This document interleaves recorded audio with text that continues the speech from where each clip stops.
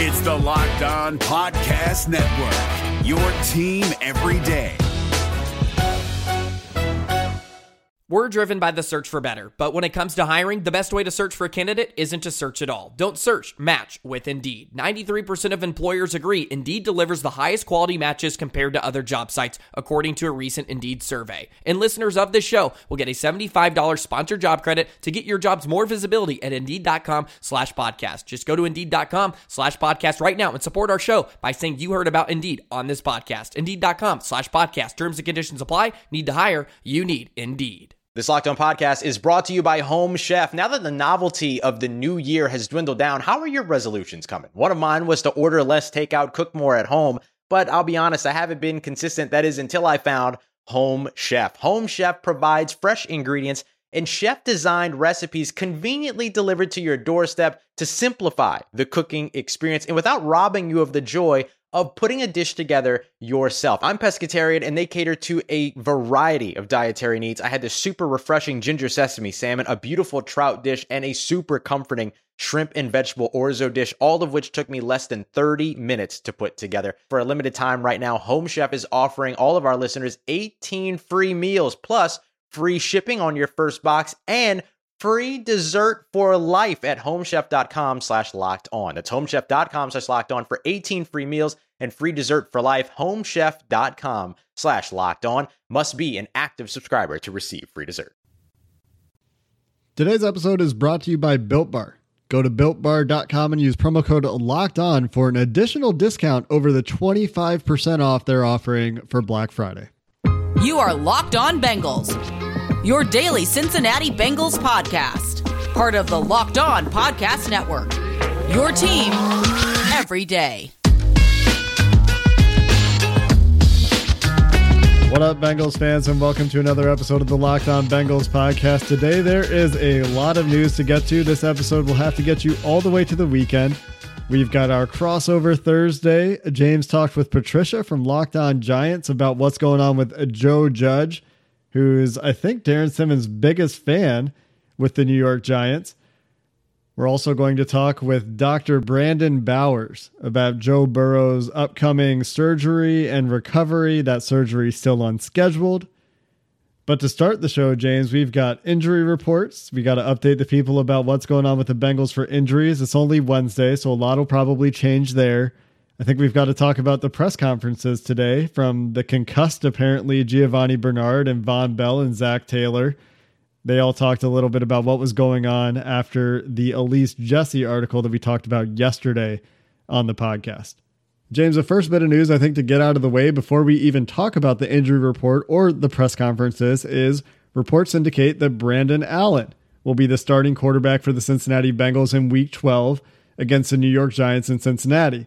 Ryan Finley came in relief for Joe Burrow against the Washington football team last week, but it didn't go great for Finley. It didn't go great for Finley last year. By all accounts, he had a tough time in camp, and I speculated about this when we weren't recording yesterday.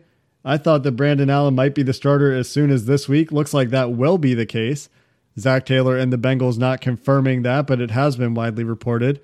Besides that, some injury updates. Giovanni Bernard, who spoke to the media today, then did not practice, listed with a concussion, and Mike Thomas, listed with a hamstring injury, didn't practice.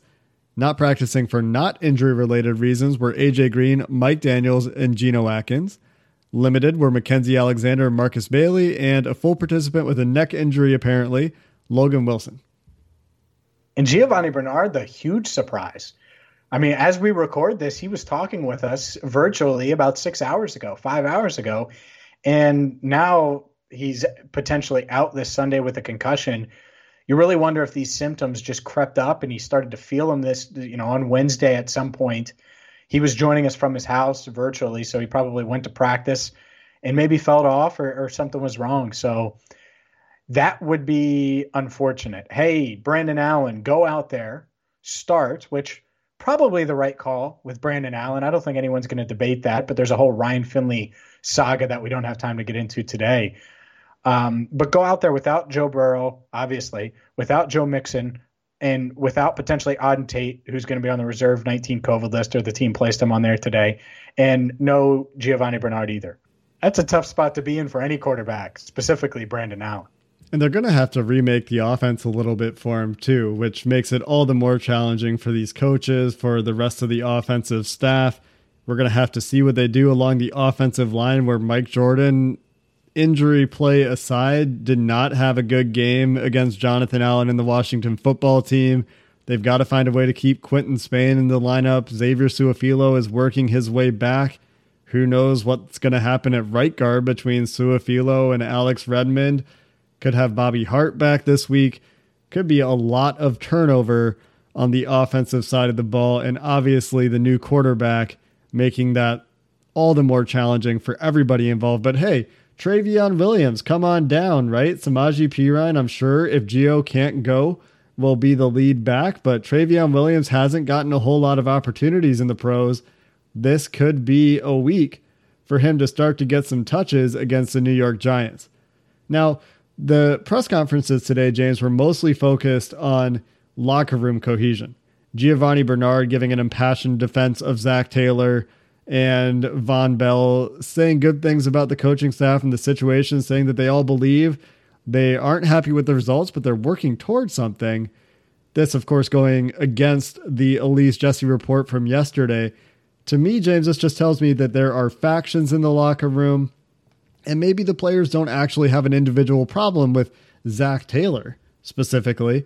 And if you look at Elise's reporting, it mostly points to other coaches on the staff.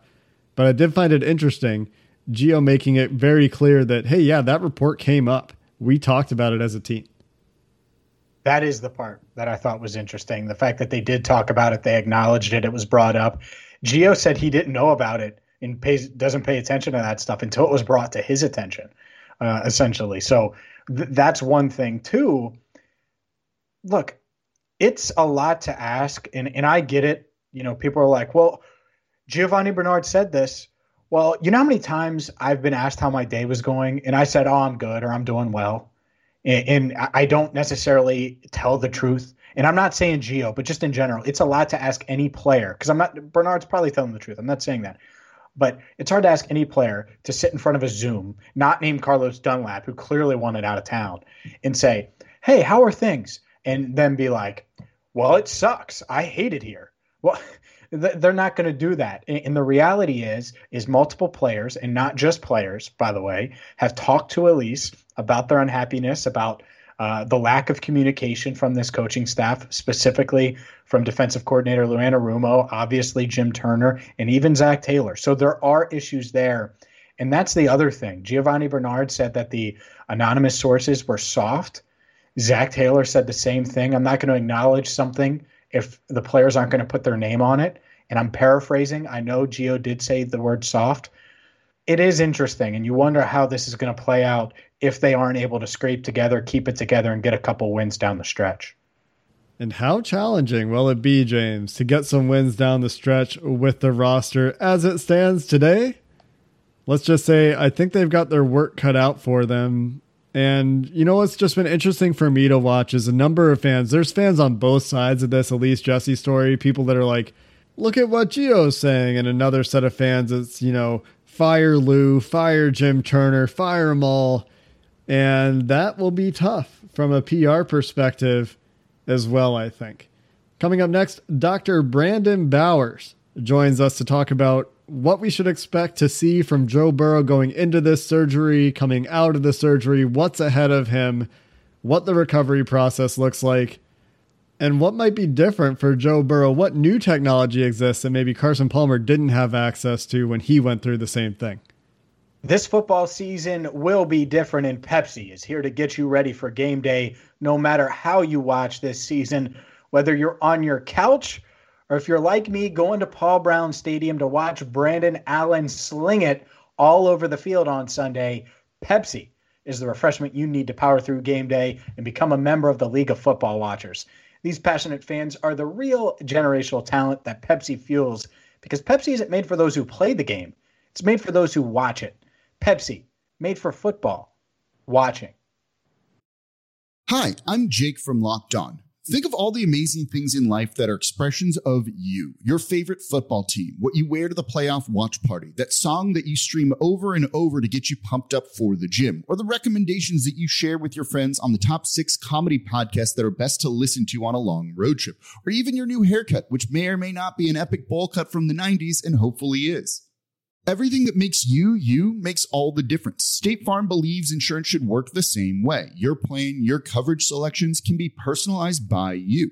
And the ability to choose the plan you want by picking the options that fit you, like choosing to bundle your home and auto policies, is what the State Farm Personal Price Plan is all about. Getting the coverage you want at an affordable price just for you. Like a good neighbor, State Farm is there. Prices are based on rating plans that vary by state. Coverage options are selected by the customer. Availability, amount of discounts and savings, and eligibility vary by state. Let's keep things rolling with the story of the week, the story of the year, the story of the offseason, because we're going to be tracking probably every step of Joe Burrow's recovery process. And to do that, let's welcome in Dr. Brandon Bowers. Check him out on Twitter at Dr. Brandon Bowers. He is a doctor of physical therapy for Athletico, a sports injury expert, and now he's on the Locked On Bengals podcast. Brandon, I appreciate the time. I think everybody that's listening right now wants to know, how realistic is it to expect Joe Burrow back on the field for Week 1 in 2021? When we look at these injuries, guys, the timetable typically ranges from 9 to 12 months. So if you do the math on that, 12 months from now, on the long end of things, puts us into November of next year, where 9 months, if he's on the short side of things, would give him a shot to do it. But what we see with these multi-ligamentous injuries that involve an injury to more than just the ACL, they can take a little bit longer. So although it's within the realm of possibility for him to be ready for Week 1, I wouldn't put my money on it. So we've heard that we know for sure the MCL is torn, the ACL is torn. We've heard that there's damage to the PCL from Adam Schefter during Monday Night Football at halftime. There's damage to the meniscus.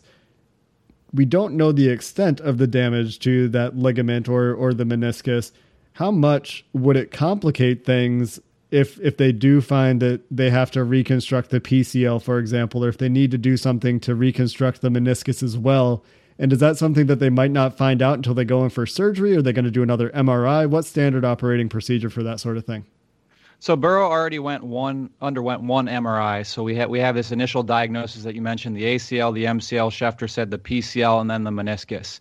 Swelling immediately after the injury can complicate the way that these images look. So there is a chance that Burrow receives a second MRI before that they go in for a surgical procedure. Now, when they get in there may have been some things that they didn't see on the MRI that may be revealed, as you mentioned, that may need to be addressed. And as we talked about here just a little bit ago, when we have more than one ligament injured and more than one ligament that needs to be repaired, that can lengthen the process. So I'm going to be interested to see, number one, whether or not he gets a second MRI, and then after surgery, what the final surgical report is regarding what exactly they had to repair when they got inside that knee.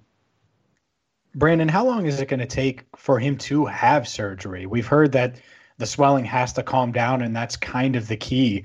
What's the timetable for something like that? It's really going to vary based on the individual. We look at a guy like Saquon Barkley for the Giants who tore his ACL at the beginning of the season, and it wasn't until over 40 days after he had the injury that he underwent surgery.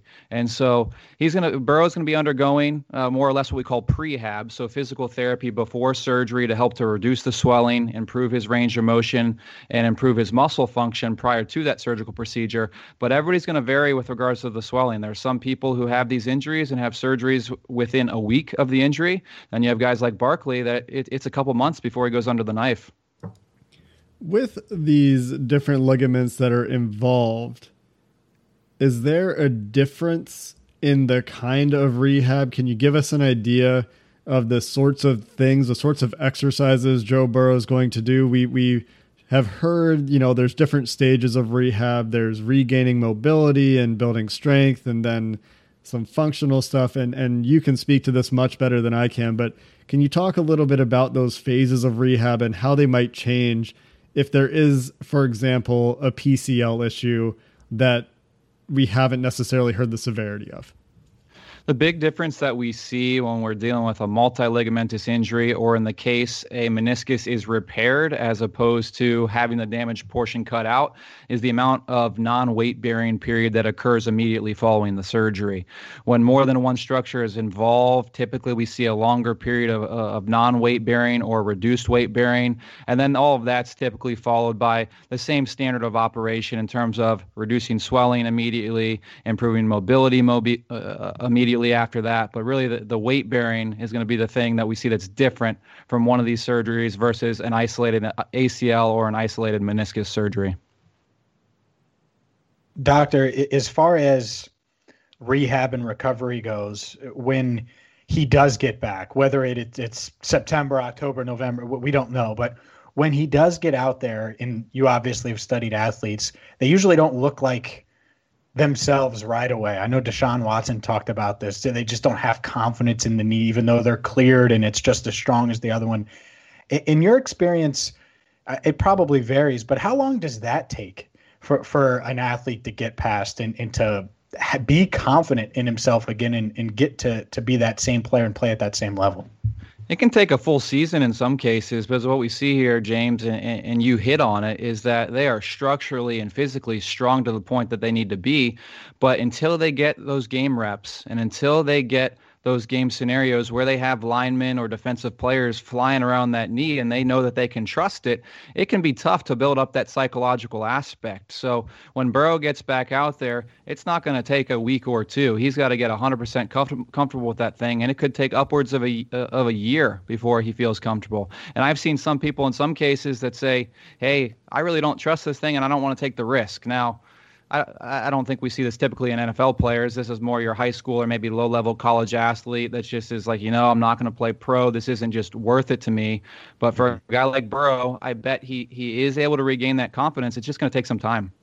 A lot of times you see players come back from these injuries and start wearing a brace on the injured knee. How much of a difference does that brace really make versus how much of that is, as you said, a psychological thing where they don't necessarily have as much confidence in the joint as they did before they suffered the injury? They've gone through this rehab. There's some trauma associated with it, perhaps psychologically, and now we put a brace on it to feel a little bit better about it. The brace, a lot of times with the initial return to play, if there's no additional instability through the joint, which should be the case for Burrow when this is all said and done, the brace really does serve that psychological piece. The goal eventually, obviously he's pretty young in his career, would be to get rid of that brace and have a knee that's fully functional, fully stable, that he can trust. But until he is able to build that trust in the knee, recover this psychological piece, then I think a brace is a very realistic option in order for him to be out there and continue to play after the injury. So more oftentimes than not, these braces are on these knees or on ankles for guys who have ankle issues, just to provide a little bit of confidence for them when they're initially returning to play, with an eventual goal to get rid of them altogether. We saw Alex Smith, and I think probably a lot of our listeners watched it. Brandon, I'm sure you watched it, the E60 with him, and it's a much different injury. But he was throwing from a chair and still trying to keep his arm together and stuff like that. Do quarterbacks, do you expect Joe Burrow to do some of that and still weight train and do that? And if so, what does that entail? And how do you do that? Is that something you just do at Paul Brown Stadium at the Bengals facilities? Yeah, it all ties back, and you guys are probably sensing a theme here to this psychological piece. I do this with athletes all the time. You look at a professional athlete, a college athlete, a high school athlete.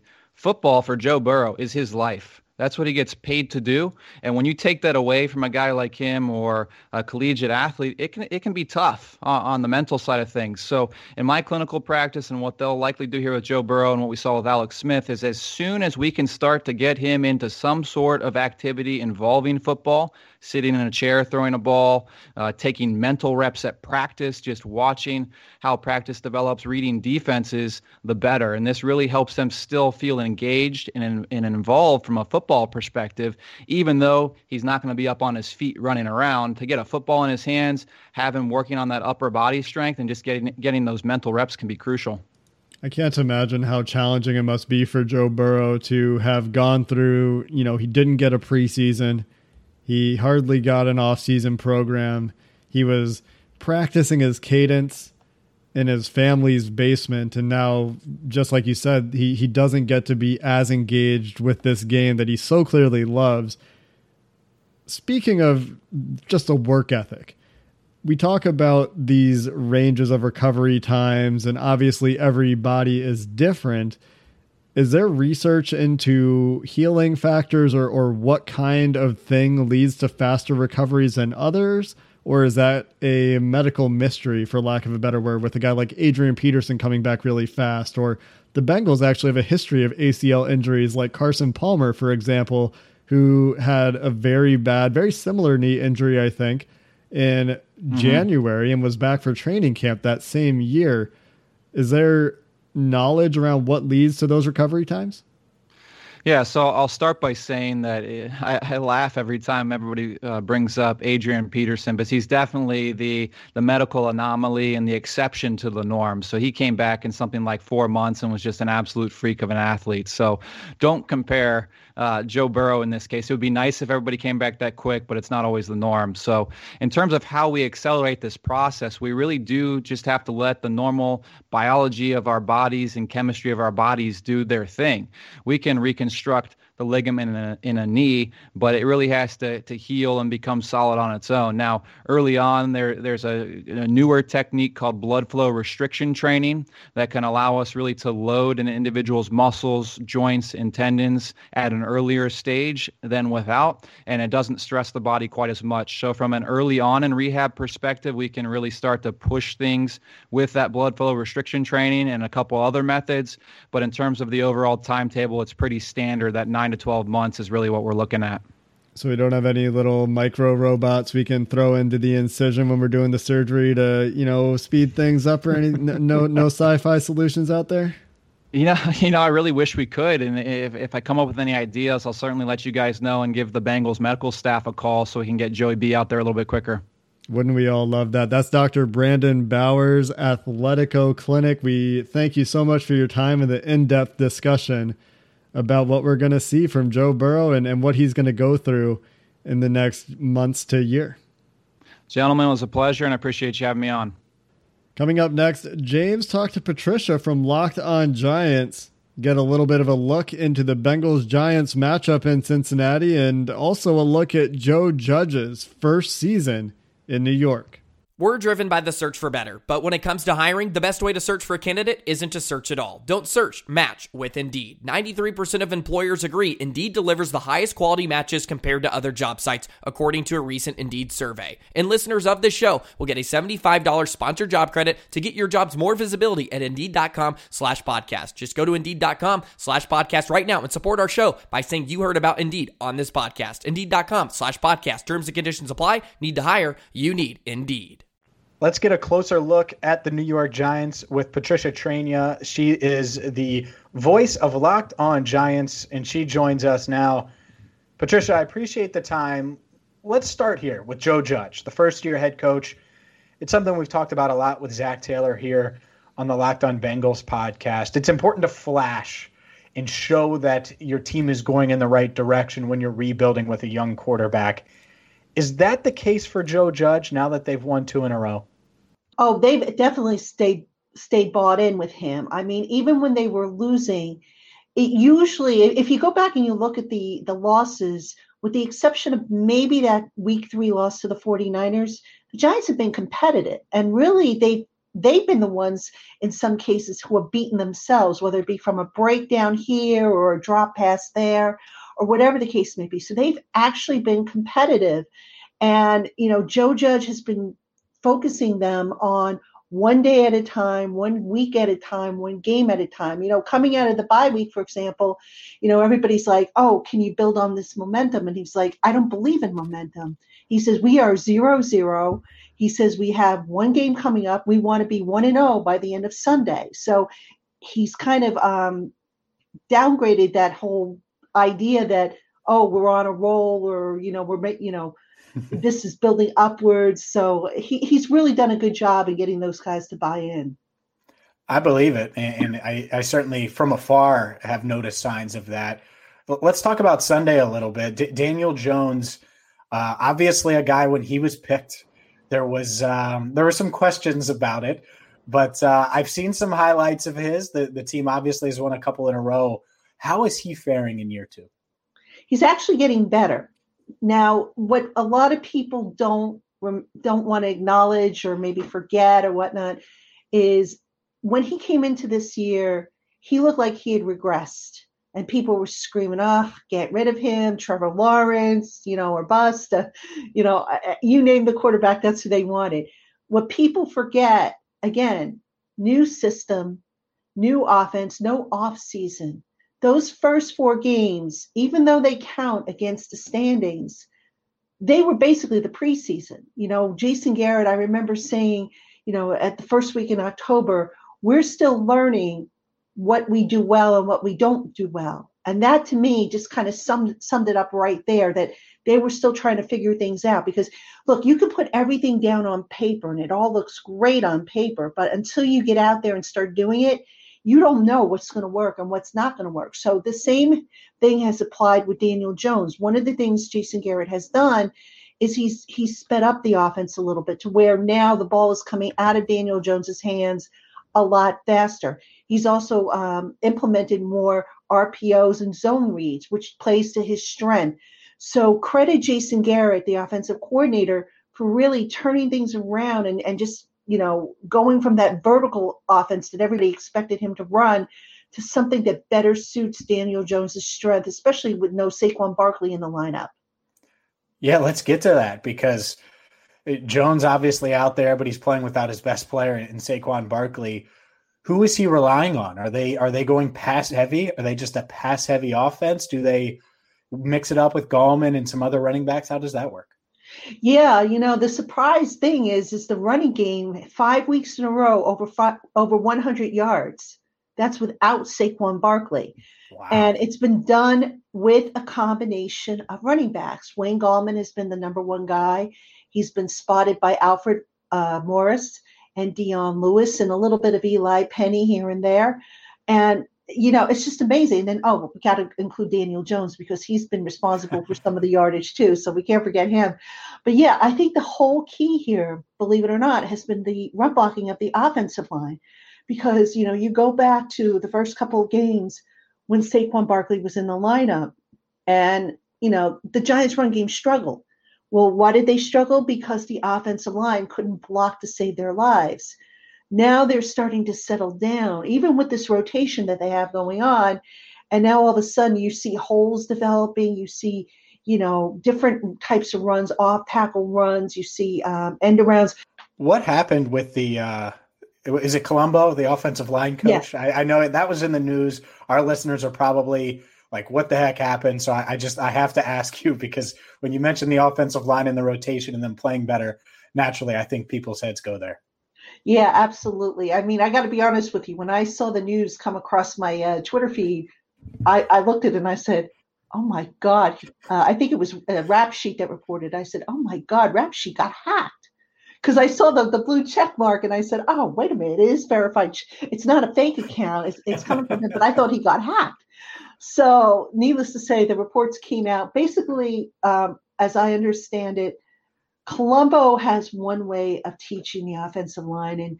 And there was some concerns specifically related to Andrew Thomas, their first round draft pick, that he wasn't developing the way, or at the pace, I should say, that they were expecting. So in the last several weeks, Joe Judge got involved with kind of overseeing that group, which is his right, of course. Mm-hmm. Well, Judge apparently likes to go and flutter around, if you will, to all the position groups when they're going through their individuals, and felt that, he had to kind of be more hands-on with the offensive line. So he hired, and I'm going to butcher this guy's name because I've been doing it since he's been hired, Dave Can I just call him Googs? I mean, everybody knows. There you go. That's fine. He hired somebody else. Dave Glue, and when I'm off air, I can say it, but I'm going to just call him Googs, okay? Because that's his nickname. So they hired Googs, DiGluglielmo, I think that's how you say it. They hired Googs to be a consultant, but not specifically an offensive line consultant. He was supposed to be an offensive consultant, but Googs's specialty is offensive line. He was actually on Tom Coughlin's staff back in 2004 through 2008, the first rendition of Coughlin's staff. So anyway, make a long story short, Colombo apparently didn't take kindly to the fact that now he had a de facto assistant, if you will. And he, from what I understand, Colombo can be a bit of a hothead, for a lack of a better term, and he let Joe Judge know his feelings, and supposedly things escalated, and one thing led to another, and now, unfortunately for Colombo, he's out of a job right before the holidays. And, look, still a very good offensive line coach, but apparently what he was teaching, not a fit for what Joe Judge wanted. He has a relationship, Joe Judge does, with Googs from their time in New England. And like I said, Googs has been with the Giants before, so they know him. And, here we are. We'll see how this kind of affects the offensive line going forward. Yeah, I like that from Judge, and here's why. It doesn't take long to realize if something's a fit or not. Usually, it doesn't take 2 seasons or 3 seasons, and so I think that's a smart decision. And if I'm a Giants fan, I'd feel more comfortable with Judge knowing that he was willing to pull the plug. This is Crossover Thursday here on the Locked On Podcast Network.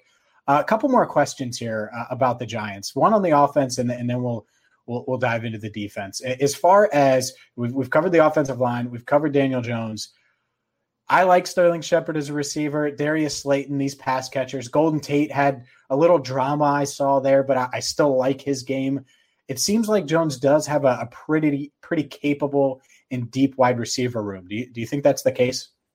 I think it could be better. I agree with you about Sterling Shepard. And again, I did a breakdown for Giants Country. I did an article about offensive improvement.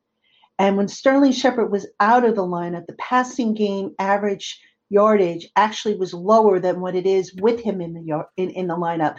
And the reason for that, I think, is because Shepard is just a master of finding soft spots in the zone. He is just, I've never seen anybody do it that well on this team, at least not in recent years. Golden Tate, still a capable receiver, but the big thing with him, his bread and butter has always been picking up yards after the catch. That has unfortunately dropped off this year, as has his targets, which was the source of his whole drama from a couple of weeks ago. Darius Slayton, he's kind of in a sophomore slump. I'm not, when he's been in there and gotten the opportunities, he's been good. But I think he's also drawing a lot more coverage and a lot more attention than what he did last year, which leads me to why I say that the depth could be better.